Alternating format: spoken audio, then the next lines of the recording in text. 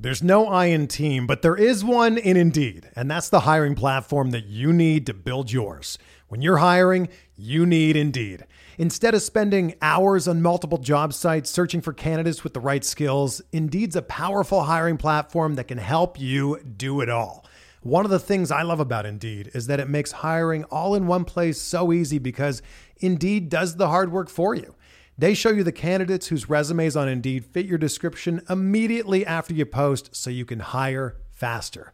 Join more than 3 million businesses worldwide that use Indeed to hire great talent fast. Start hiring now with a $75 sponsored job credit to upgrade your job post at Indeed.com/Blue Wire Sports. Offer good for a limited time. Claim your $75 credit now at Indeed.com/Blue Wire Sports. That's Indeed.com/Blue Wire Sports, and support the show by saying that you heard it on this podcast.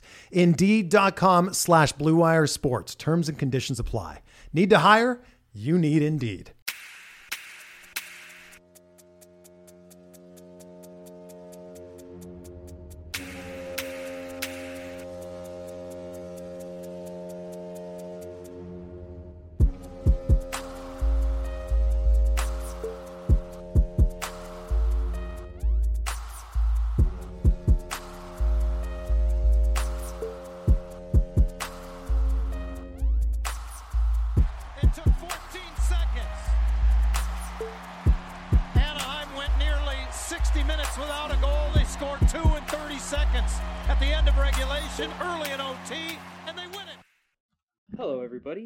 Welcome to another episode of the Forever Mighty podcast. As you can tell, it is just me, Steven, today. I will be talking today with Chris Watkins. You might know him from Twitter as YOLO Pinato or DJ Bodega Cat. Unfortunately for us, Chris is a Blackhawks fan, but that we won't hold against him. How are you doing today, sir? Oh, I'm doing good, man. Just weather's picking up, and, things are starting to open back up and stuff. So cannot complain too much on my end. You're getting out of that Joakim Noah weather. Yeah, a little bit. Why would anybody go to Cleveland weather? We're almost out of that stage. So yeah. But yeah, no, things are looking like they're on the upswing. Good. So I just to start, I kind of became aware of you, as weird as I guess that is to say, a couple of years ago. I think you had built a model that tried to determine trade value. Yeah. How did you get into hockey and analytics specifically, if you don't mind my asking? Yeah, no worries. Yeah, so the hockey piece was, when I was much younger, back in the 32-bit era of gaming, there used to be this thing called demo disc that used to come with the console that you would buy. So I bought a PlayStation 1, I want to say 96 or 97, and I begged my parents to get it. They got it, and then didn't realize the investment that it was required to actually get the game up and running. So they got me the console, but didn't give me the games because they saw they were like $50, $60 each, and they're like, no, that's a bridge too far. So basically, it was just all I had was a demo disc. On there was like NHL, I want to say 97, whatever year the Panthers and the Avalanche were playing in the finals. And so that's basically just all I played off of that. Just like 5 minutes, that was it. You only could pick the Panthers, and so yeah, it was like. So that was my first introduction to hockey. I'd seen it on SportsCenter, back when everyone watched SportsCenter. I'd seen it, but it was only in highlights and plays. So I didn't really understand any of the nuances of the game. Only saw goals and hits. So that's how I thought the game was played for, almost a decade. And then when I got a little bit older, moved down to Atlanta for school, started to watch the Thrashers, and then got back into the video games. And that's when I started to get in the the trades and sort of the roster construction, all of that stuff, better understanding sort of how that process works.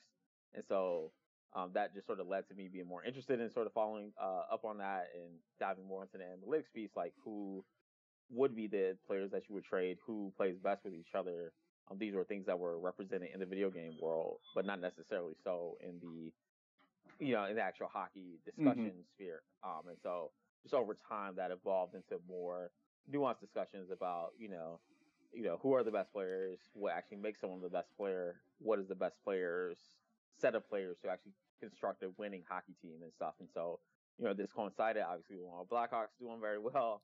But there was, there was also, some sort of, more behind the scenes stuff outside of, just drafting Taves and Kane, Taves and Kane, 1 and 3 in back-to-back years, that led to them being a super successful franchise in that time period. So how do you sort of understand the sort of other, 21 players on the ice and so on and so forth? And so that just sort of led to a longer term fascination with the analytics piece, and it's been like that ever since. Okay, if you don't mind my asking, how old are you? 34. Okay, so you're only a couple years older than me. I'm 31. Okay, yeah. So you've been kind of the same for some extent, some of the same what do you call it? Kind of like big hockey moments that I do. Right. Yeah. I remember, it's funny, I remember when I really got like back into the league as a whole was the Hawks Flyers finals, and I just remember watching those whole playoffs, and they were great. Right. And that was a blast. I'm sad to say I was definitely rooting for the Flyers. As a Ducks fan, my loyalty was to Chris Pronger. Sure, of course. But still, so one of the things that you talk about, I think, is really interesting as far as people's kind of hesitancy or pushback or whatever about analytics is, you made a point that I hadn't thought about as far as basketball, about how analytics basketball is just 2K ball. Right. And the thing I wonder about that is it kind of ties into something else you said that I saw, which is that McDavid is basically James Harden. And so I guess one of the things I wanted to ask you, because I think, James Harden, for me, is maybe the least enjoyable super player I've ever seen. I have absolutely no interest in watching James Harden play basketball, but he is objectively incredible. Right.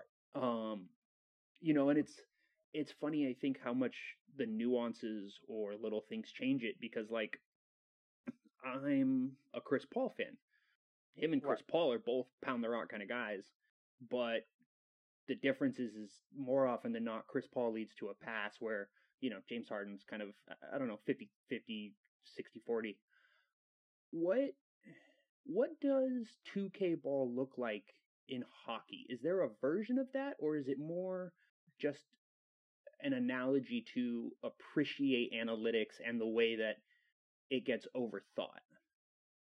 Yeah, I mean, it's a good point. I mean, the exact quote I had was Connor McDavid as James Harden with Kyrie Irving highlights. To your exact point, in terms of recognizing that Connor McDavid is objectively a fascinating player to watch, and see, on a game-to-game basis in a way that James Harden is not, but in the way that they both sort of affect the game, as Charles Barkley said about James Harden, possibly the best, offensive player in NBA history. And this is a guy who, used to be best friends with Michael Jordan and went head to head with him in the finals, and, knows his game inside and out, and has said James Harden is potentially better than him on offense. The difference between him and Michael Jordan, obviously, is that Michael Jordan was also an all-world defender, right? Which James Harden is objectively not. So controversial take. So it balances out. So, but to your question about, what does 2K ball look like? So I think, it's a little bit harder because 2K, to get into the sort of nuances of it, there's the meta game of 2K, which has been honed over the years. How there's sort of professional 2K leagues and all that stuff like that, where people have been playing. I've been playing 2K religiously. I've probably put in tens of thousands of hours of playing 2K. I used to be like number 4 in the world, like when 2K9 came out, like that. So there's a very established meta game, but at the essence, it was always 3-pointers and dunks. You didn't go for the 2-pointers. One, because it was a very hard thing to do in 2K. And then two, like you just optimize your team and you optimize your roster to get you those things. So for me, for example, I always have a team full of shooters that can score a lot, guys that can dunk really well, and guys that block shots. Like I don't pay attention to passing. I don't pay attention to rebounding. I don't pay attention to even like perimeter defense or steals or anything like that. Like if you beat my guy off the dribble, like I know how to play well enough to sort of make that difficult for you. But if you can get past my guy, I have 5 guys at the rim that are going to block your shot. And you're not gonna and so you're not scoring in that instance. And then I'm getting 3 points on the other end. So you're going for 2 points, and it's very hard for you to get those 2 points. And I'm getting 3 points on the other end. And by the law of averages, I'm just going to win that exchange, right, 60-70% of the time. And so it's funny now that you see that the Milwaukee Bucks have been the most recent manifestation of that, where they are like, we're giving you as many 3-pointers as you want, but you're never scoring at the rim because we have a bunch of shot blockers. And now on the other end, we have a guy, Giannis, that is going to get us a dunk every single time. And then he doesn't get a dunk. We have a whole bunch of guys that will shoot us threes. And so, and it's like, oh, this innovative new strategy that everyone is doing. I'm like, guys, people have literally been doing this for 15, 20 years. Like, this is nothing new. And to the point where if you go back and watch the All-Star games, for example, or the rookie sophomore games, people where it's all dunks and three-pointers and no defense. That's what they say. Oh, these are video game settings. This is realistic competition, all that stuff like that. So basically all that is saying that these strategies have existed in some capacity in the minds of people who are sort of super fans. For hockey, it's a little bit different. The only things I've seen are, and we're starting to see it more, is like, obviously, you don't need grit. and we're going to get into that. Well, yeah. You don't need grit and plotting defensemen to play well, in a hockey video game. And actually, it's the opposite. A majority of the guys I've seen, they have all 5 of the players that can carry the puck up the ice, get it up there, they bring it back and regroup and stuff, which is only something you really only see in the overtimes in 3-on-3. They do that at 5-on-5. It's quick passing. It's a lot more deking. And so, the closest manifestations you'll see of it, McDavid is one, but I think the guys that I think are most representative of that are Matt Barzal and Hero Kaprizov, who are guys who just hold on to the puck. Like, you'll see in the video game setting, like a guy will just hold on to a puck with one player for 20 or 30 seconds. Yeah. And hockey that in the NHL that never happens, where one guy just sort of holds on to the puck in the James Harden style and just skates around, and then passes it when someone comes open. That's not normally how it happens. And so there's a lot more, egalitarianism in terms of the hockey style offense, but that's not how they do it. I'm actually curious to see if people will go more towards that. Like, hey, this one person is going to bring in the puck and do most of the work. You all just get into the right spots and just get it back to that one person over and over again in that very James Harden model. So yeah, so I can see that playing out. I mean, the other thing is like banning slap shots. Like, just don't do that. Go for the backdoor passes, plays behind the net, which has been something that people like Ryan Simpson have advocated for. So there's a lot of stuff to it, but to me, the biggest things are having more skill and then maximizing that skill by like just giving those people the puck as much as possible.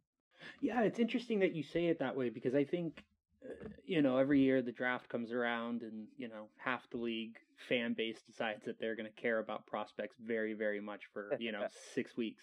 And one of the things, you see in like clips and stuff is you see a lot of the high end guys doing exactly what you're talking about, which is they just hold on to the puck and they just circle the offensive zone over and over, waiting. And then, maybe there's a little bit of a give and go here. Right.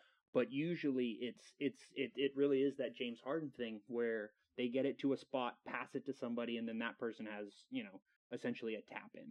Right. And it's interesting to hear you say it that way, because I really was trying to think about it today. I was like, what does that look like? What does 2K ball look like in hockey? Because, I think the one thing, the advantage that basketball has is that it is very easy to see and explain why a dunk and a 3-pointer are good.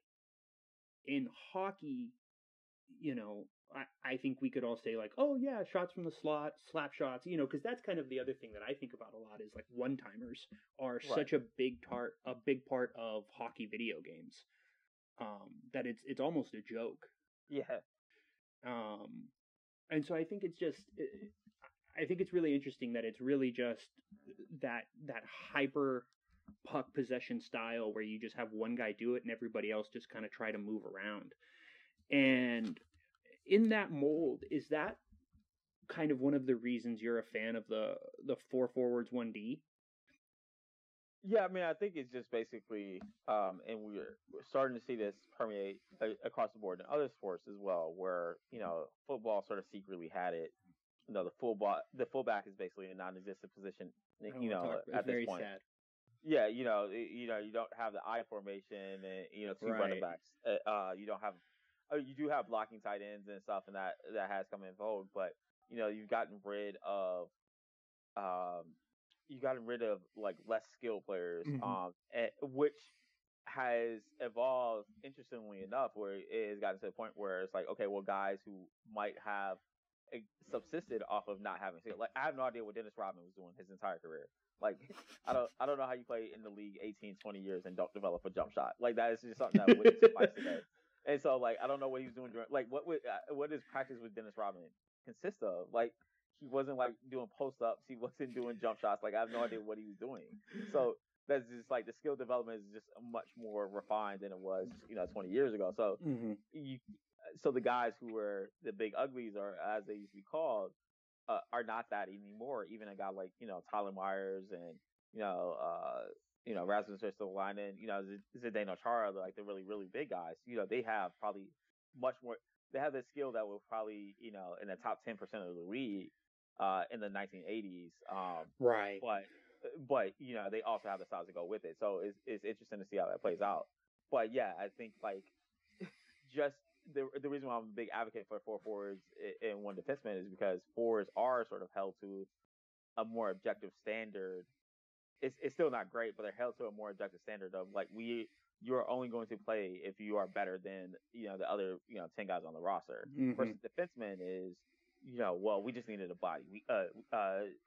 Reese Jessup, former scout for the Florida Panthers, said last night, hey, create a scouting report about a player that doesn't reference their size or handedness. Like, okay, 90% of the time it's, oh yeah, they're traded for Matthias Ekholm, right shot D, 6'4", plays 1 minutes a night. Like, that tells me nothing about their effectiveness, about how they would add to the team, how they fit in with the other players. That's just a list of characteristics. You might as well say like blonde hair, likes long walks on the beach, all that stuff like that. It has nothing to do with whether or not they'll help me win a hockey game. And so I think that's where the 4 forwards comes into play. I think people would think I don't believe that defensemen have any value. I'm like, no, good defense. Dougie Hamilton is my favorite player. Like, good defensemen have value. The problem is most of the defensemen aren't good, and we treat them like they are, and that's where it creates issues.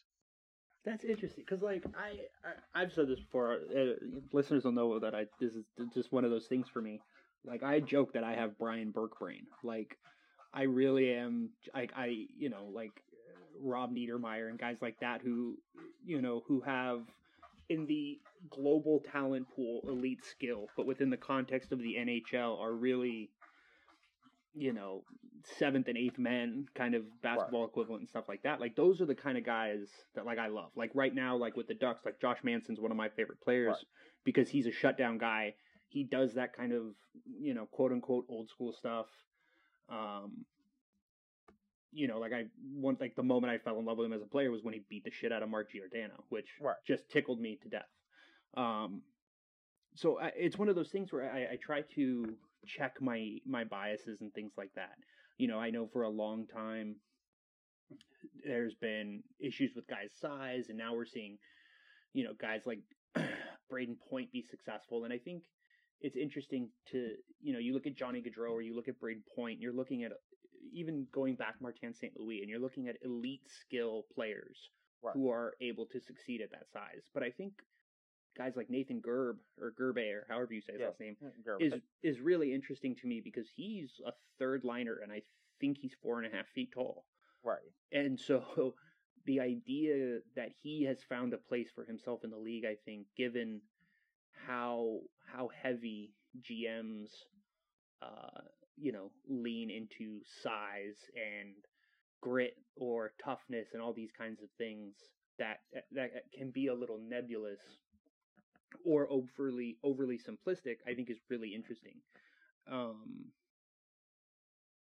Let's see. I mean, Go. Sorry. yeah, sorry.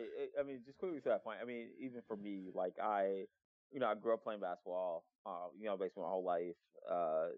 And with that comes a sort of ability to understand and see things that just come naturally. I can watch a 5 minute game, not have any idea who the players are, and just watch for 5 minutes and be able to pick up like, okay, I have a pretty good idea who's good. And an interesting sort of like Twitter challenge that comes up often is if you didn't have points or goals or whatever, you're watching like the KHL or something like that. You had no idea who the teams were, and you didn't have points or girls. How would you know who the best player on the ice is? Right. And I think for me at least, objectively, it's very difficult to do for hockey because there's so much going on, and so much what is done is a sort of processing. Even going back to video games, to me, like when I play the NHL video game series, it's a process. I'm trying to get the puck in deep. Okay, great. I'm trying to get the puck into my own zone. I'm trying to generate a good shot on net. Trying not to shoot a slap shot.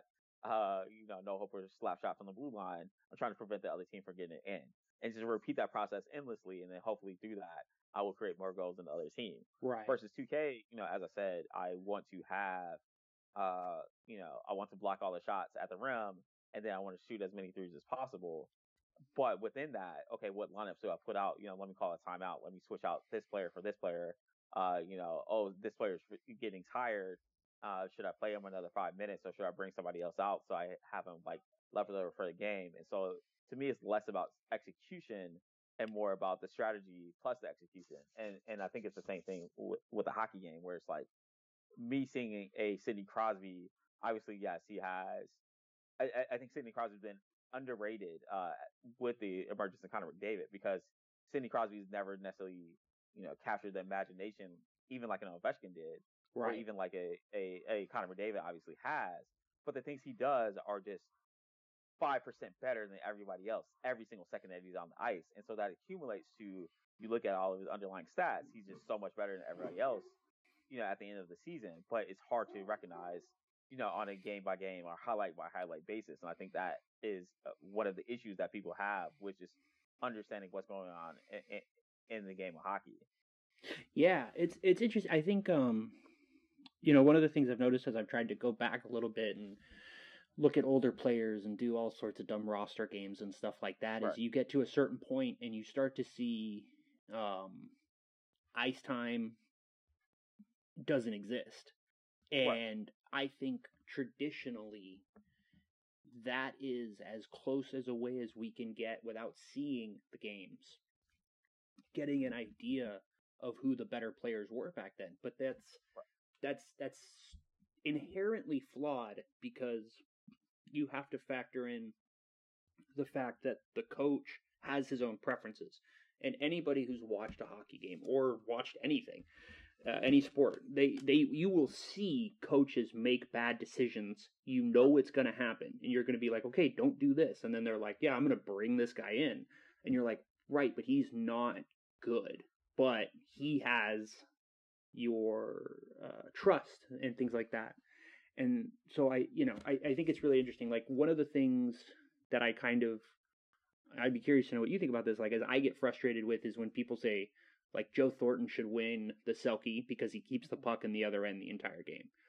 And I think that's ridiculous to me, because Selke is for playing defense. And philosophically, tactically, I can appreciate the best way to prevent goals is to have the puck in the other end as much as possible. And I think that, again, philosophically, I think that makes sense. But I think when you say what makes someone a good defender, defense is the act of stopping. And if you have the puck, you're not stopping anything. And so I think the way in which we're trying to kind of understand all the different factors that go on in a single game and that lead to decisions and stuff like that is it's really in its earliest stages right now, I guess is a good way to say it, as far as information that we have that we can put into statistical models and things like that. But yeah. So when it comes to the Selkie, I try not to think too much about the Selkie. But to your point, hockey's unique in that in football most players don't play offense and defense unless you're Deion Sanders. In baseball, uh, baseball, basketball, there's a set amount of possessions that you're given. There's a set amount of defense that you're going to play in a given game, no matter what. And so therefore it's easier to sort of recognize that.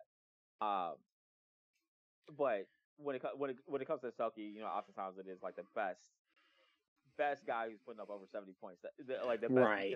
of a guy putting up 70 points. But going back to the early point that you were making, like I think the reason why you sort of see that of sort of like the guys who have some clear and inherent weaknesses sort of get away in hockey and coaches be able to get away with making decisions like that is that if you're in an NBA game and coach just loves this rugged guy who's 6'7" and is diving all over. Basically, if you had Dennis Rodman playing in today's NBA, and coaches just love him and they play him, or an inferior version of Dennis Rodman. The difference is teams and coaches and players in particular are so ruthless that guy would not get guarded whatsoever. So they're going to leave that guy. Yeah, that's a good point. And so there was a big debate, for example, Draymond Green talking about defense. Draymond Green called himself the best defender in history, and then Tony Allen, who played for the Memphis Grizzlies, who's another great defender, said, "Oh, I didn't," just back and forth around who's really the greatest defender of all time. And Draymond Green basically said, as great of a defender that you were, we actually used your lack of ability to shoot against you and play 4-on-5 against your team, and that's how we beat you. And he called him out for that. Yeah. Oh, sorry, go ahead. No. I'm agreeing with you. Yeah. And so basically you're saying, like, even as good as you are at one end of the court, we use that, your inability to affect the other side of the court against you. It single-handedly used you to affect your team. And the same thing on defense. If you're bad on defense in the NBA, LeBron James will find you and will put you in a pick and roll and will get you to guard him, even if you don't want to, even if this game doesn't call for it, until the coach takes you out the game. And there's not a ruthless sort of attitude in the NHL where it's like, I'm going to take advantage of this tactical mistake of a coach, and therefore a coach can say, I'm going to put out this fourth liner on the first line to inject some grit and energy, and then if the fourth liner scores, great. Well, that was a great tactical decision. And if not, the coach doesn't face any repercussions for that. So coaches can make these bad decisions on a recurring basis because there's no really consequences that are easy to see. You'll see them over the long term of the season, but sort of held back because of that. Yeah, it's interesting, and the point you made earlier about slap shots, I almost wonder if the Tony Allen version of that is just not pressing the point. But, it's just interesting to me because I think there is something to be said for don't guard slap shots from the point. But then it becomes about, trying to make sure you're clearing lanes so the goalie can see because you don't want to get a tip and things like that. And so I just think it's a really interesting because, Tony Allen is, he was an incredible on-ball defender, help defender, all that stuff. But, he couldn't throw a rock in the ocean. And I think it's almost turning into an NBA thing, but it's just interesting because I think Tony Allen shows how good you have to be at defense to make the fact that offensively you are limited justifiable. And I think of someone like Patrick Laine, or comparing, so for Ducks fans, one of the things that we talk about all the time is Daniel Sprong, who was we got him from Pittsburgh in the Pedersen trade, and then he went to Washington. He's got 5 goals this year, and it's very exciting for him. And it was always very frustrating for a lot of fans because he had a great shot, and we were expecting him to hopefully develop into an offensive player, but he wasn't doing enough in the rest of the game to get a coach to trust him. And I think it's interesting that there's a tipping point where it's if you don't want to do anything else, you need to be able to hit 40 goals. If you can hit 40 goals, they'll let the fact that you don't do anything else slide. But that tipping point doesn't exist. And I think, with the roster construction, one of the things that's really interesting is GMs and coaches seem to naturally come back to the idea of going with guys that they can trust. Right. And I wonder if you think that skews towards the bottom of the lineup. Because it feels like when they're doing this, it's like, okay, well, I'm going to put my third line out there or my fourth line out there because they're going to do exactly what I asked them to do, as opposed to some level of risk when you do get skill players out there who are trying to be creative and trying to make things happen. Yeah, I mean, to me, that's exactly it. And I understand it. Like, admittedly, anytime I'm playing my NHL 21 be a GM mode, and I will play a game and make some costly turnover by being too aggressive with the puck. And it inevitably leads to a goal, or I get too aggressive with a stick check, and then I'm on a power play, and then I'm down 3-1. Yeah. And the difference is, when I'm playing 2K, I can make a mistake, and okay, I give up 2 points, but I can make that up over the course of the game. Yeah. Versus where a mistake is amplified, particularly if it leads to a goal. And so, from a objective standpoint, or not even an objective standpoint, but just from a risk mitigation standpoint, from a coach's perspective, I would much rather have a guy I'd much rather death by 1,000 cuts than self-inflicted gunshot wound or something like that. Not to get graphic on that, but Stucks hockey. Nothing you're saying is worse than what we've watched this year. Well, yeah. and so from a coach's perspective, and across all sports, it's a repeated notion that coaches have the most impact on the defensive end, where you can establish some structure, you can establish the ability to sort of put people in positions to succeed. So even an individual defender can be maximized. Someone who's not a good individual defender can be maximized in a good structure and system. The New York Knicks are a perfect example this year, who have Tom Thibodeau, a good defensive coach, coming in and instilling a defensive structure in a way that Barry Trotz is doing for the Islanders in theory. I still have questions about it, but in theory, that's what's happening there. The problem is, to your exact point, though, is that the best players are doing things that are outside the structure of the sport, and they break the structure. And so this is what we talk about Matt Barzal, Kirill Kaprizov. It's just like, I'm going to do things that are outside of the structure of the sport. Connor McDavid is going to break your defensive structure, and no coach can do that. And it's very difficult for coaches to take credit for that. And so when things go bad, they also can't. They're being forced to take blame for something they really don't have the control over. And so in that situation, it's like, well, I'd much rather say, like, we dumped the puck in, we did everything we're supposed to, and if it fails, what's our lack of execution versus our lack of strategy? And so I think that's where it's just risk mitigation. There's only 31 jobs in the NHL. Most coaches maybe get hired on, over under 1.5 times. And so they're just looking at, well, what is going to make me look good in the interim? Letting my players run hog wild and maximizing their skill set, or slowing down the game so then that way when they win, John Tortorella, I can take all the credit for it. And then when they lose, well, I can just say that they didn't do what I told them to do. So I think that's ultimately what drives it. But you do get exposed to a certain extent. The problem is I actually don't know, even unlike basketball, I really don't know where a hockey coach can instill that positive momentum. I know where they can instill negative momentum in terms of playing time and, sort of more conservative strategies. But I've argued that hockey is more of a GM-driven game, where you need to have the right roster construction, the right depth, the right allocation of the cap, and sort of the right stars in place. And then the coach really doesn't matter at that point. All the coach can do is mess it up. And so that, yeah. Yeah, it's interesting. Like, exactly what you're talking about, where it seems like the best thing a coach can do is teach you, help you play defense, give you a system, and then let the offense kind of go wild. And I'm pretty sure that's kind of what George Karl's whole thing was, which is, if you do what I ask you on defense, you can do whatever you want at the other end. Right. And guys like Melo and J.R. Smith and Ty Lawson and these kinds of players have had a good deal of success under him as far as offensively producing, and the teams were competent defensively and things like that. And it's interesting because I think you're dead on when you say that it does feel like the most a coach can do in hockey is hurt the team by making kind of galaxy brain personnel decisions, and like Dallas Eakins starting Derek Grant to go out there against the McKinnon line. Right. And exactly to your point, technically, one of the games they did it, McKinnon didn't score a goal, but Right.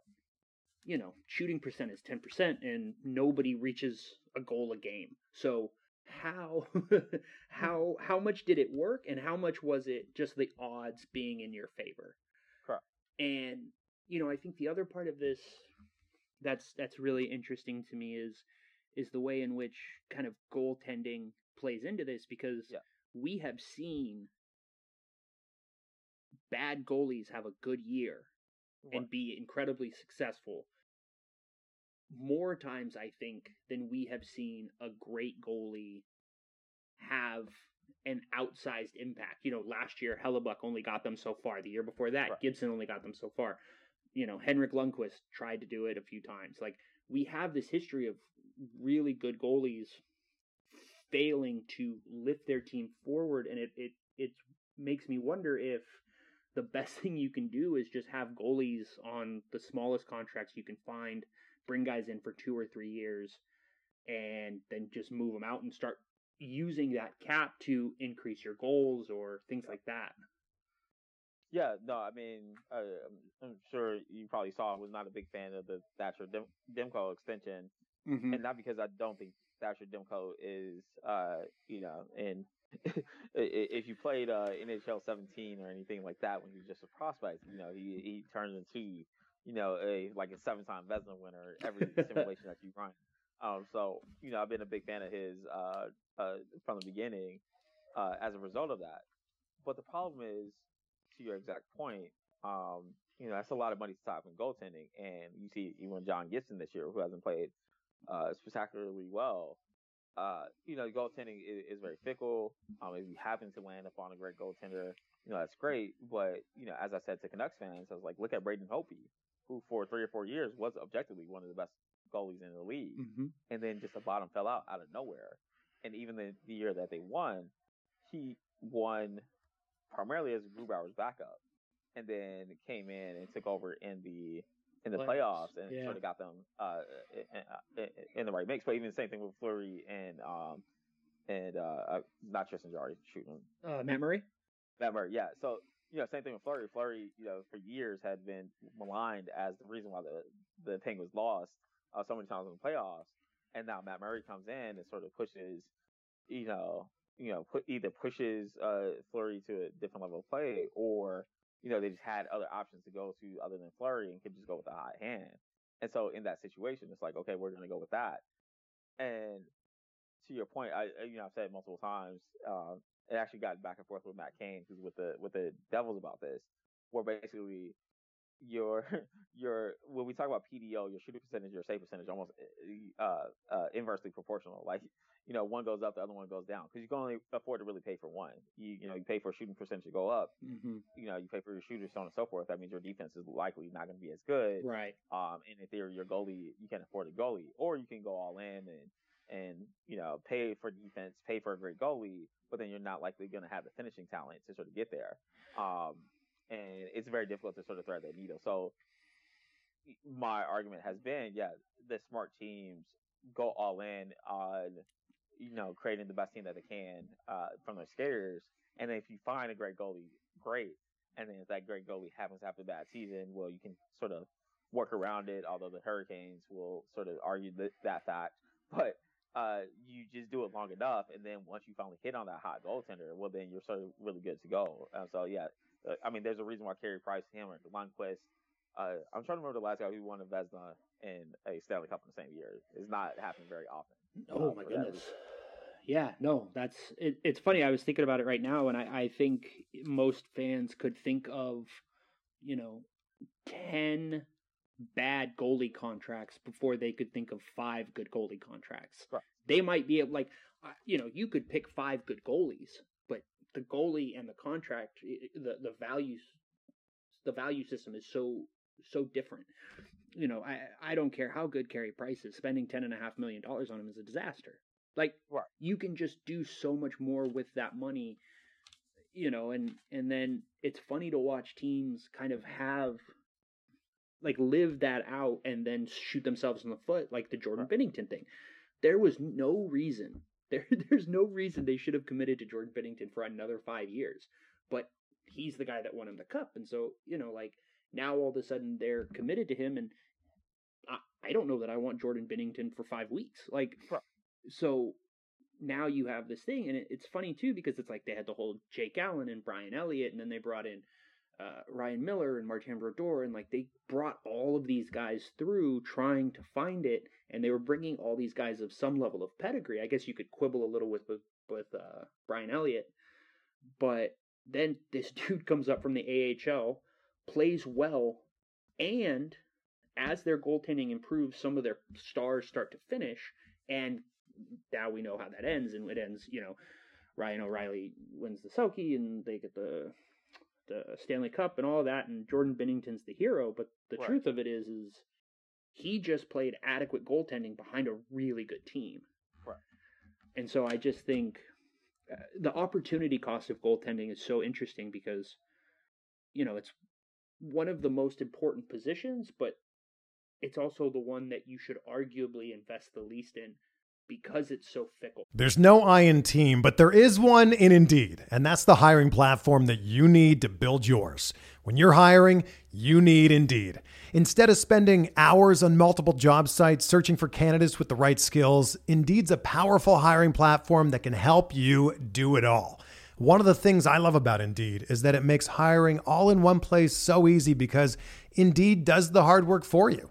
They show you the candidates whose resumes on Indeed fit your description immediately after you post so you can hire faster. Join more than 3 million businesses worldwide that use Indeed to hire great talent fast. Start hiring now with a $75 sponsored job credit to upgrade your job post at Indeed.com/Blue Wire Sports. Offer good for a limited time. Claim your $75 credit now at Indeed.com/Blue Wire Sports. That's Indeed.com/Blue Wire Sports, and support the show by saying that you heard it on this podcast. Indeed.com/Blue Wire Sports. Terms and conditions apply. Need to hire? You need Indeed. Right. Yeah, exactly.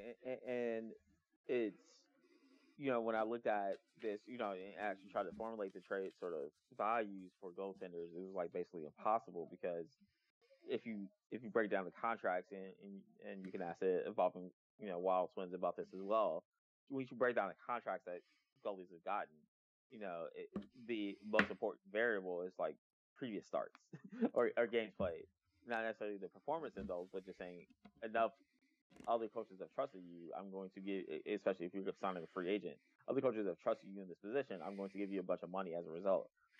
Jason Markstrom is a perfect example.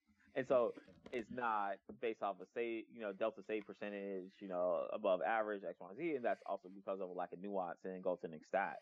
But basically, it gets to the point where, and Carter Hart is a interesting test case against my theory that you almost just want to throw as many goals into the fire as possible. You want to start them as early as possible because if they're actually a good goalie, you want to maximize their peak talent level as early as possible because when you look at the aging curve for goalies, it actually starts much earlier than goalies that come into the league. It's around 23, 24, and their save percentage starts to go like progressively, upward or downward.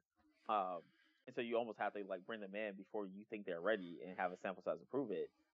And then when you're paying for the contract, oftentimes you're paying for like, well, I have 5 years of proof that this guy's a good goalie. Right. Like, great. That's the 5 years that he's going to be a good goalie. You're paying for the after effects of that. But the time for him to be a good goalie no longer exists anymore. Yeah, it's almost like I think it's 500 carries or something like that in the NFL. When you see that number for a running back, it's just let him be. I think DeMarco Murray hit it, and everybody was like, "Oh, don't sign that." And then I think he went to Tennessee or whatever. Yeah, it's interesting because like you talking about paying for past results. I really wonder. Like I feel like the first GM to invert essentially the wage scale for hockey is going to win 20 cups in a row. Because if you can convince guys to, take these big deal, like, I don't know that it's like a convince, but like, you know what I mean? Like, if you can create a system where you're paying your best players during their primes when they're young, and then starting to take that cap hit down on the back end as they age out, you can actually build a better team, and you can almost kind of work it as far as, you've got these guys on ELCs coming up, which is so cheap that you can then let some of your older guys start to age out, and then hopefully you kind of create this cycle. But, we've seen prospect development is so hit or miss.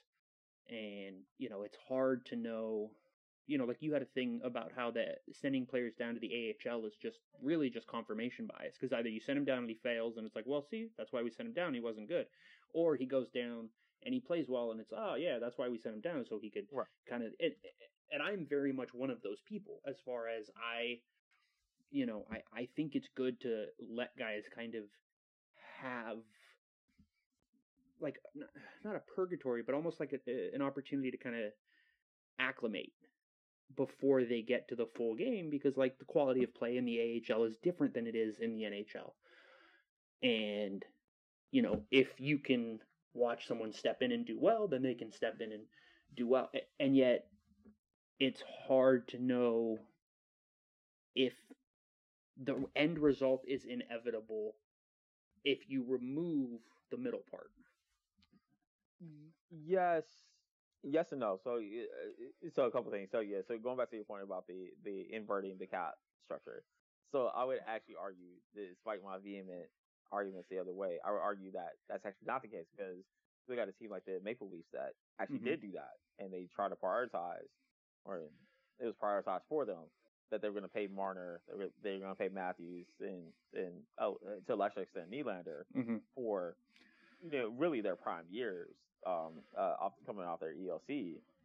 That's what they did, and I think Matthews' contract in particular was, still is an outlier in terms of being able to get basically maximum AAV with a minimum term for a guy coming off his RFA. I think that was great for Matthews, and kudos to his agent and whoever pulled that off. That's very NBA style. I know Austin definitely pays attention to the NBA. And so it probably is where that idea formulated from. But that kind of screwed them over. And not because it was a wrong idea. The problem is everyone else wasn't doing that. So everyone else was paying $6 or $7 million for their RFAs. And you're paying $10 million for your RFAs. And even though that is proper market value for them, if no one else is paying proper market value, then you're kind of overpaying. And so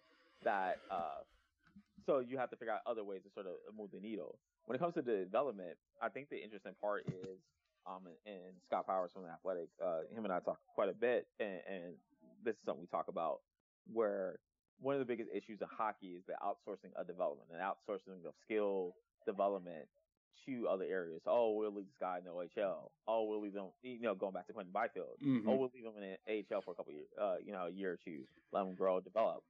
Let's avoid burning a year out the ELC. It's like, okay, but what explicitly are they doing there? So in the NBA, if you send a number 2 pick down to the G League, which almost never happens, right? What explicitly are they doing there? Well, this guy has a lot of talent, but we want him to work on his jump shot, or we want him to learn how to run a pick and roll. So you'll run every single, it's purely on development. So every single game, you're running that guy through 50 pick and rolls for him to get the pattern recognition to understand, oh, if I do this defender will come this way, and I throw a pass out here, and they'll become better with it over time. Or they're working on a jump shot, and they're getting up 1,000 shots a day, and eventually you'll start to see their numbers creep up. And I don't know explicitly what that is for the NHL. I don't know what, like, LA is doing for Quentin Byfield and saying, you're doing this 150 times every single day. So by the time you actually make it to the big roster, you are that much better with the skill than you would have been had you come in here from day one. I don't know what that is, and I don't think there's a structured, formulaic plan with clear milestones of success and failure to say you're on the right track or you're not for every prospect in the NHL pipeline. And so because of that, I'm like, they're just handing out the responsibility and just hoping that it works out, and then just send me up the guys that you know for a fact are very good. I'm like, that's fine, but you are also missing a lot of guys on the wayside that could have been developed in the right system that you're just not investing the time and energy into. Like Trevor Zegras, like, yeah, we know he's good, but what are you doing with Sam Steele and Max Jones, or all the other guys in the pipeline to make them the best version of themselves, other than they just showed up ready to go at your doorstep? Yeah, so let me ask you this: do you think that the solution to that, as it were, is to have a heavier hand in dealing with the minor league team? Or is it just kind of maximizing training camp and rookie camp to see the guys that maybe you can bring in and develop them kind of along the way? Because, like, one of the things that I think is hard is, as much as there are playtime disparities between the fourth line and the first line, there are guys who, everybody does play a fair amount, whereas there aren't really guys like in the NBA where like 13, 14, 15 guys are just DNP just cuz. Like they just didn't get it. And so like I wonder how you kind of make up for that difference. And like one of the things I remember thinking about is like, do you put your young players on the PK so they can just get that kind of experience on top of the fact that they're younger, they have all that energy, they've got something to prove, you know what I mean? And kind of use their actual skill with some of the mental and emotional stuff and maximize that, so then you can actually play them more at even strength. And you're not running out guys like Nate Thompson or Derek Grant or guys who at 5-on-5 are a net negative, even if on a penalty kill they're useful players. Yeah, I mean, I haven't explicitly thought about it in that context, but yes, I think that is along the right lines of putting your players, particularly in a non-winning context. Like, if you're the Avalanche, if you're Tampa Bay, you're justified in putting talented guys on the third line and having them work their way up the roster because you already have like legitimate people in front of them that they shouldn't be displacing. And even the best version of the young player may not be better than the current version of that other player. And so in that situation, they shouldn't be displacing anybody. But to your point, like having young players in those situations sort of forces them to do the things that they are uncomfortable with.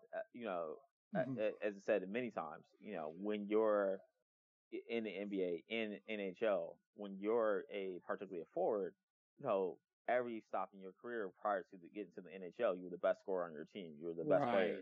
You had the puck all the time. And how do you develop that role and figure out how to do things off the puck? And there's somebody that's better than you that's going to take a lion's share of that. So how do you like figure out what your identity is outside of that?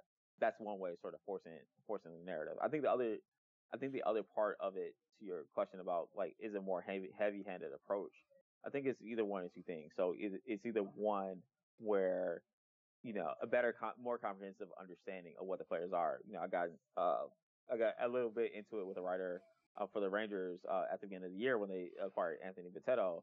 It's like, your Rangers acquired left-handed D Anthony Bitetto, from the Winnipeg Jets, who played 59 games last year. I'm like, you have no idea who this player is. And I'm like, and to be fair, I don't know who he is either. I've never watched Winnipeg Jets games to see Anthony Bitetto play, which is fair. But as a result, you don't know what his strengths and weaknesses are and how he can be best utilized within the game. Even the Patrick Laine, PLD trade. Okay. Oh, hey, we traded for a PLD and we have this so much center depth, and now Winnipeg is going to be a dark horse Stanley Cup contender. It's like, okay. And then there was this perception that PLD was a great defensive player. And I'm like, have you ever watched him play? Have you ever seen his skill set? Have you ever seen how he impacts the game? It's actually more on the offensive end than the defensive end. So you're expecting a significant defensive upgrade by going from line A to PLD. You're going to be sadly mistaken.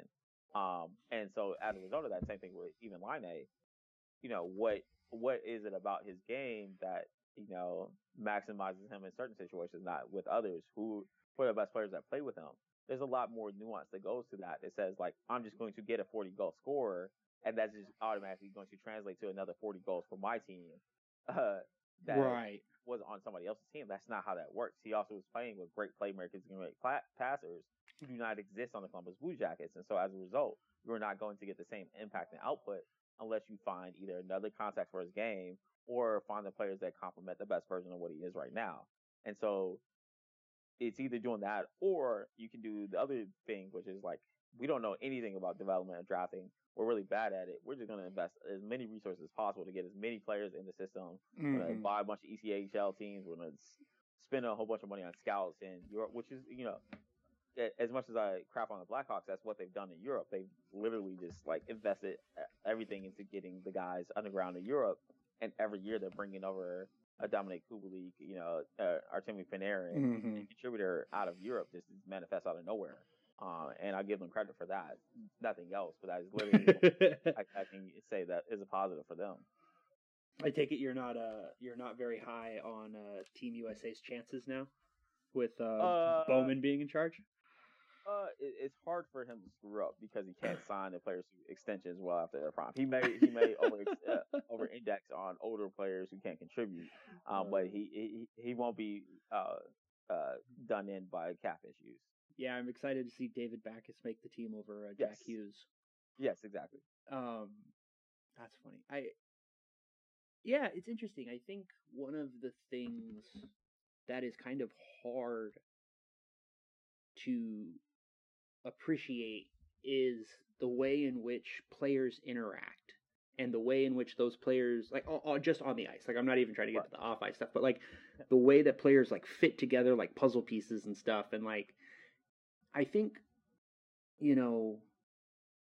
sometimes we have these and this is something I think that you've talked about a lot that I think is really interesting, is we have these hyper rigid ideas of what a first line is, and a top six, and a middle six, and a bottom, a fourth line, and top pair D and bottom pair D. And to your point earlier, it's like, well, the Ducks are just going to put out Jacob Larson and Ben Hutton as the bottom pair just because they can. Like, those are the two guys that they have, and they're out there, and it's fine enough for now.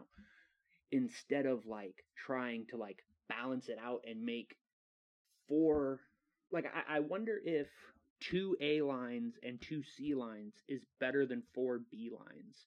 And I don't know what teams have tried it, so there's no way to go back and see like which teams have had success, other than, you look at Tampa and how stacked that roster is. And then some of those guys aren't, I don't think Yanni Gourde or Cedric Paquette, they're like top 6 guys elsewhere, but they have a relative skill level to the role that they're being asked that is above. And so they're able to find success in the system and in the context of that team. Right. Yeah, I mean, so a good example is Colorado, and gone back and forth with multiple people on this. What makes Colorado like this year so good, and especially the past couple of years. And, one of the things I give them credit for, at least, by my data, is that like they don't have any, on their back end, for example, they don't have any slow skaters. So let's, strip out their skill set, X, Y, and Z, and just only focus on skating. Just the pure fact that they have 6 above average skaters on every single, defensive pairing allows them to do a lot more as an overall team, because that is never going to be a weakness for them. They're always going to be able to get the puck out of their own zone, no matter who's on the ice.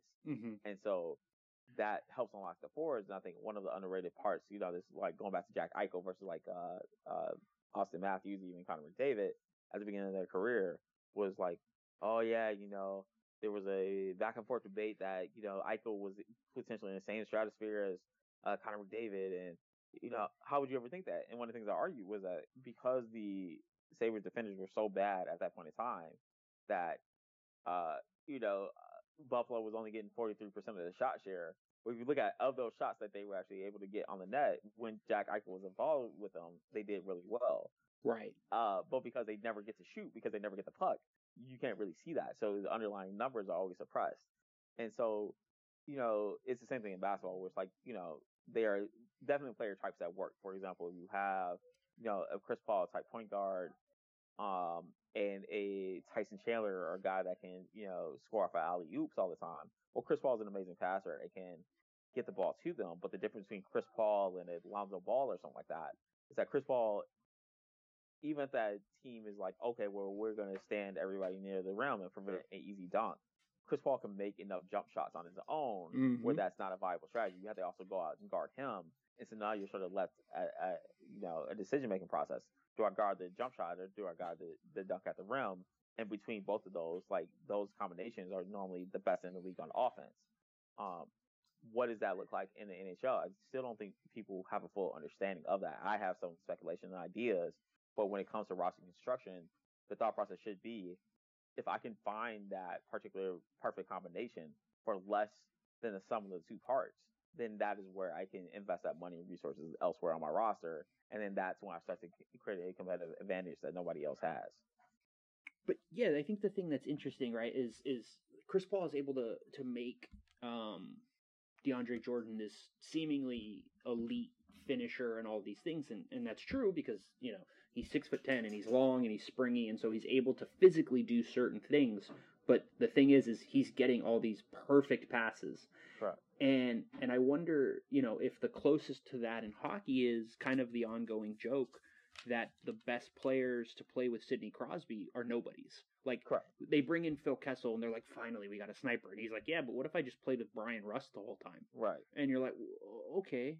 And so I wonder if to your point, like, that's kind of where those margins are that people or organizations need to start trying to exploit, is finding those players that have a skill set that fit with their stars instead of, you know, it's weird because you don't want to say not to bring in high-end talent, but in a hard cap league, you have to weigh the opportunity cost and you have to figure out how to maximize some of those opportunities. And so I don't know if it's just, you know, nobody who's not a star doesn't get longer than a 3-year contract. Right.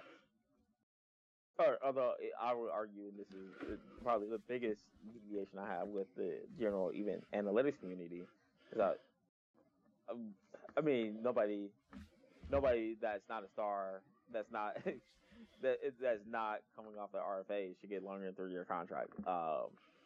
Because even with the stars, so Artemi Panarin has been sort of a sore point for me in terms of roster construction, because like Artemi Panarin is a great, amazing player, no doubt. He makes 0 sense on where the Rangers are as a roster. Yeah. You have years of Artemi playing at a Hart candidate level player, and they have nothing to show for it.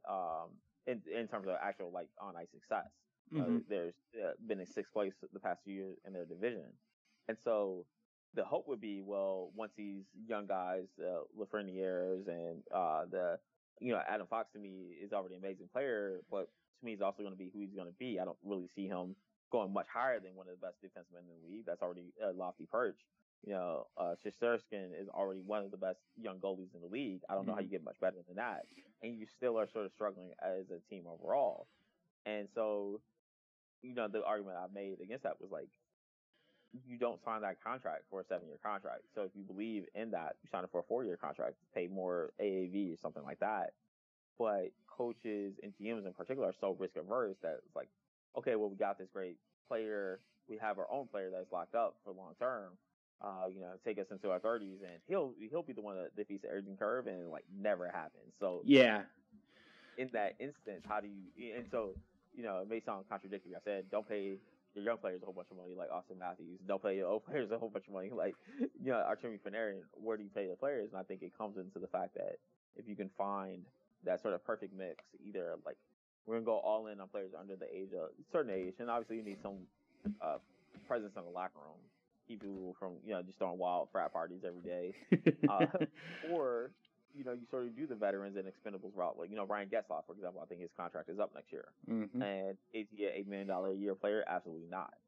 But if you can get him for 1.5 or 2 million, there may be something there. And so how do you sort of balance that out of young players who are sort of hitting their prime, plus older guys who are a little bit past long in the tooth, but still have something to contribute in the right role?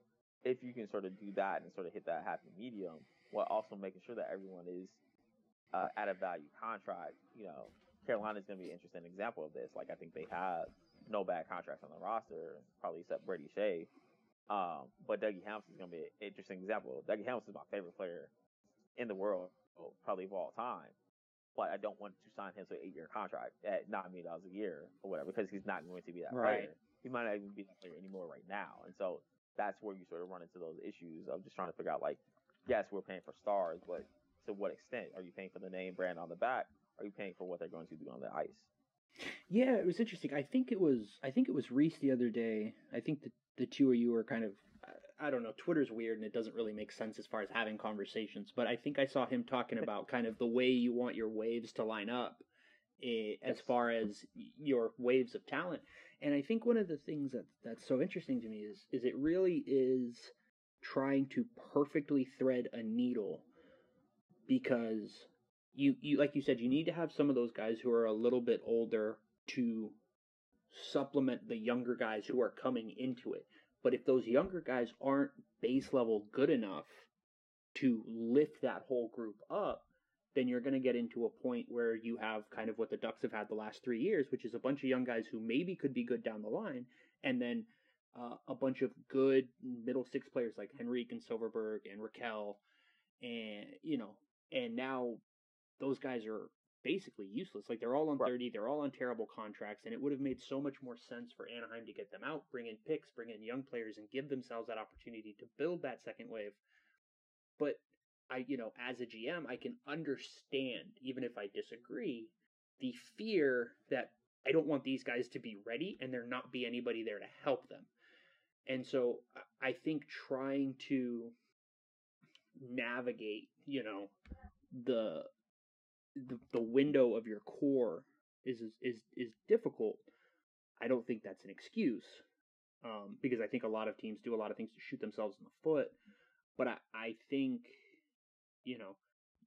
like, to your point, it is almost better to just bring these kids in as quickly as possible, figure out what they are, and figure out how they fit in long term, rather than pushing that conversation off for 3 years. And now you've got a guy who you're bringing in, counting on him to be a contributor, and then you find out he's just not. Right. Yeah. And quickly, last one I'll make on that is just, you could look at two other sports, in not basketball, but baseball and football, and sort of how they construct their teams in terms of ways to look at that, which is one, in baseball, you see oftentimes, and 538 had a great article about it a few years ago. I think it's called the Doyle Rule, which is basically trading current wins for future wins. It's like, I'm going to trade, Fernando Tatis at the time, who was a White Sox prospect, for James Shields, who was supposed to get them into a playoff race, and it was a bad trade, obviously, for the White Sox at the time. It was even worse in hindsight. But the thought process at least makes sense, where it's like, okay, we are a team, we are maximized equipment now. Basically what I tell people to do is, like, in hockey, if you look at WAR, if you have less than a 20 WAR team at a current point in time, you're not ready to contend. If you're above that 20 WAR threshold, then yeah, go all in and try to get current players, because basically all you're doing is maximizing your chances to win the championship in that time period. So you're above 20 WAR, yeah, go in and start to trade current assets for future ones. And then the other way around, if you're, the Rangers, like I said, being a perfect example, it's hard for them to do because they have so many no trade contracts and no trade clauses and all of that. But if you were able to, I would trade a Kreider, I would trade a Zibanejad and all that stuff like that, because to me, it is more important to get 2 or 3 potential contributors that may be as good or at the very least just cheaper than Zibanejad, than keeping Zibanejad around and trying to build around his contract. That's probably not going to be a value later on. So sort of moving on off of those guys who are pricey and expensive and are about to get there, or even for for Anaheim, Troy Terry, Sam Steele, Max Jones, moving off of those guys before the rest of the market knows that, they're not going to be the superstars there, and hopefully try to use that as an asset to get another superstar. So if you trade anybody for a first round pick that's not going to be a starter in your team, then I would absolutely advocate for doing it. The second piece is, from the football perspective, one of the biggest advantages in football is the rookie contract for your starting quarterback. If you're having a $30 million a year quarterback like Patrick Mahomes on a $5 million a year contract, will then go all in to build a team around them. They may not be fully at their prime ready to go, but they're going to be at such a value to their actual dollars that are outlaid for them, that you can go all in on supporting them with other players and then using that to potentially make a run before that next contract hits. Yeah, this is a mildly, well, not mildly, but this is a rather fraught thing that I guess, but the Texans are kind of a perfect example of that because by the time they realized the team around Watson wasn't good enough, now they're paying him, $30 million a year or whatever. And it's like, okay, well, the advantages that you had of knowing that he's this good are all gone because you've just burned $20 million right off the top because you didn't figure out where you were at sooner. Or you had already hosed yourself with some of these older contracts that put you in a position to where you couldn't maximize his rookie contract. Right. So the last thing I want to say, I just want to ask you real quick, is I saw that you had said something about basically teams should be willing to trade 4 first-round picks for Jack Eichel. And I think one of the things that you mentioned is the fact that those picks, if you get Eichel, are going to be late. Late picks have a very low success rate, and so you're actually getting the maximum return by you're getting a maximum return on those picks by getting one superstar heart level candidate. Do you think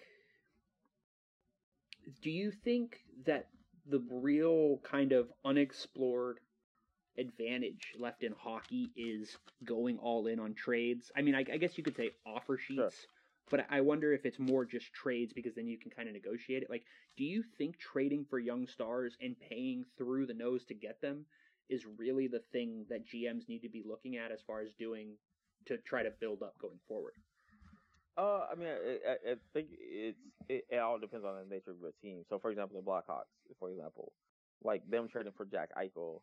The example I used a couple of years ago, I don't know if it's still on Twitter, was saying, if the 2015 Arizona Coyotes traded for 2015 Sidney Crosby, like that will be a horrible trade for the Arizona Coyotes.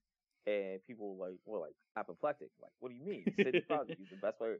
I'm like, it does not matter. Like, Sidney Crosby, as I said, 20 WAR is the threshold to be a contender.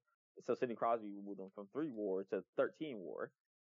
And they still wouldn't be anywhere close to being a contender, or maybe not even a playoff team, because it does not matter.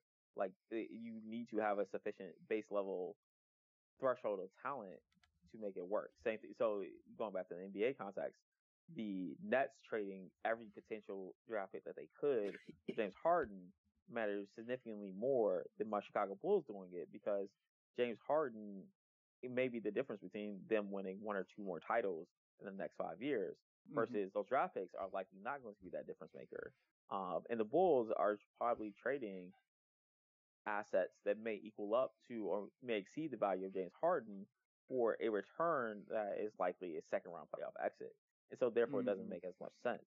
And so when it comes to offer sheets, the way that the offer sheet is structured, even at the top end, we're giving up 4 first round picks, because they're treating first round picks as a sort of fixed value, where it's like you're just giving up four first round picks. Those first round picks don't mean as much to the Boston Bruins as they do mean to a team like the Kings right now or the Sabres. And so therefore you should be willing to move off of those picks and say, hey, our window to win is right now. We have the cap space to do it. These assets are likely to turn into the Trent Frazier's of the world. That's not as important to us as getting an asset that puts us over that from a 20 WAR to 25 WAR, which is basically like a 1 in 4 chance of winning the cup. And that's basically all you're asking for. So I think it really depends on the context of it. But yes, for teams that are in that position, you should be offer sheeting every year. You should be, and even more importantly, is even if you don't offer sheet explicitly, which I don't think is necessarily the best use of those 4, like you could, if you're willing to trade 4 first round picks, I wouldn't use it on Jack Eichel. I would, split those 2 first round picks in half. Get an Elias Lindholm and then get a, I don't know, Radek Foska or something like that, or Dennis Guriana from the Dallas Stars. Right. Like you can find more value from those 4 first round picks. Or you can even go to the team that you're trying to offer sheet and just say like, hey, I would give you these 4 first round picks for Jack Eichel, and I'm going to give him this ludicrous contract.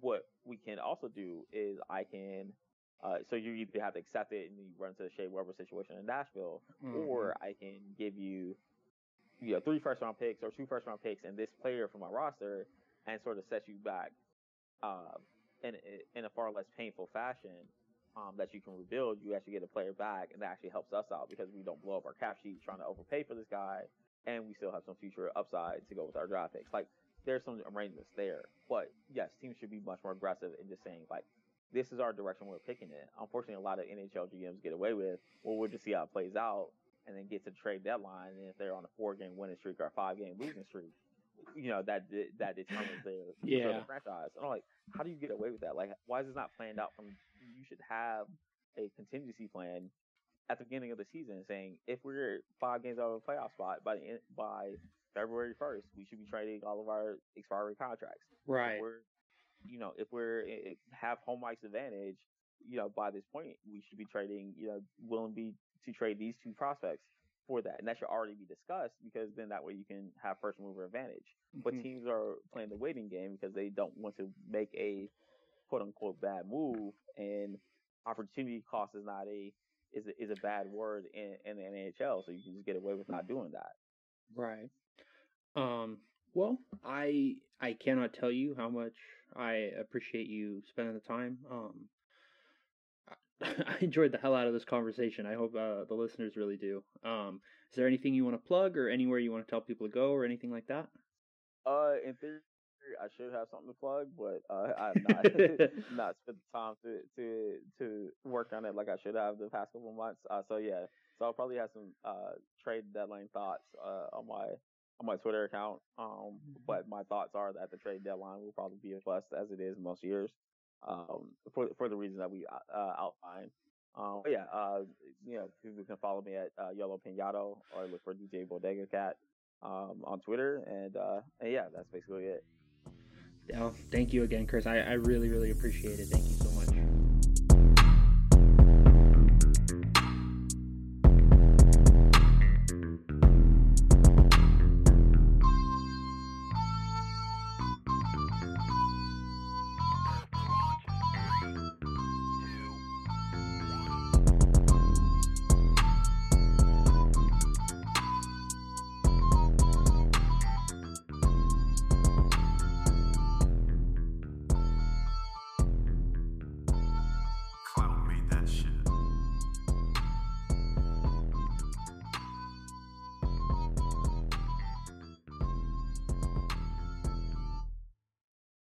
Get ahead of postage rate increases this year with Stamps.com. It's like your own personal post office. Sign up with promo code PROGRAM for a 4-week trial plus free postage and a free digital scale. No long-term commitments or contracts. That's Stamps.com, code PROGRAM. Without the ones like you, who work tirelessly to keep things running, everything would suddenly stop. Hospitals, factories, schools, and power plants, they all depend on you. No matter the weather, emergency, or time of day, you're the ones who get it done. At Grainger, we're here for you with professional-grade industrial supplies. Count on real-time product availability and fast delivery. Call, click Grainger.com, or just stop by. Grainger, for the ones who get it done.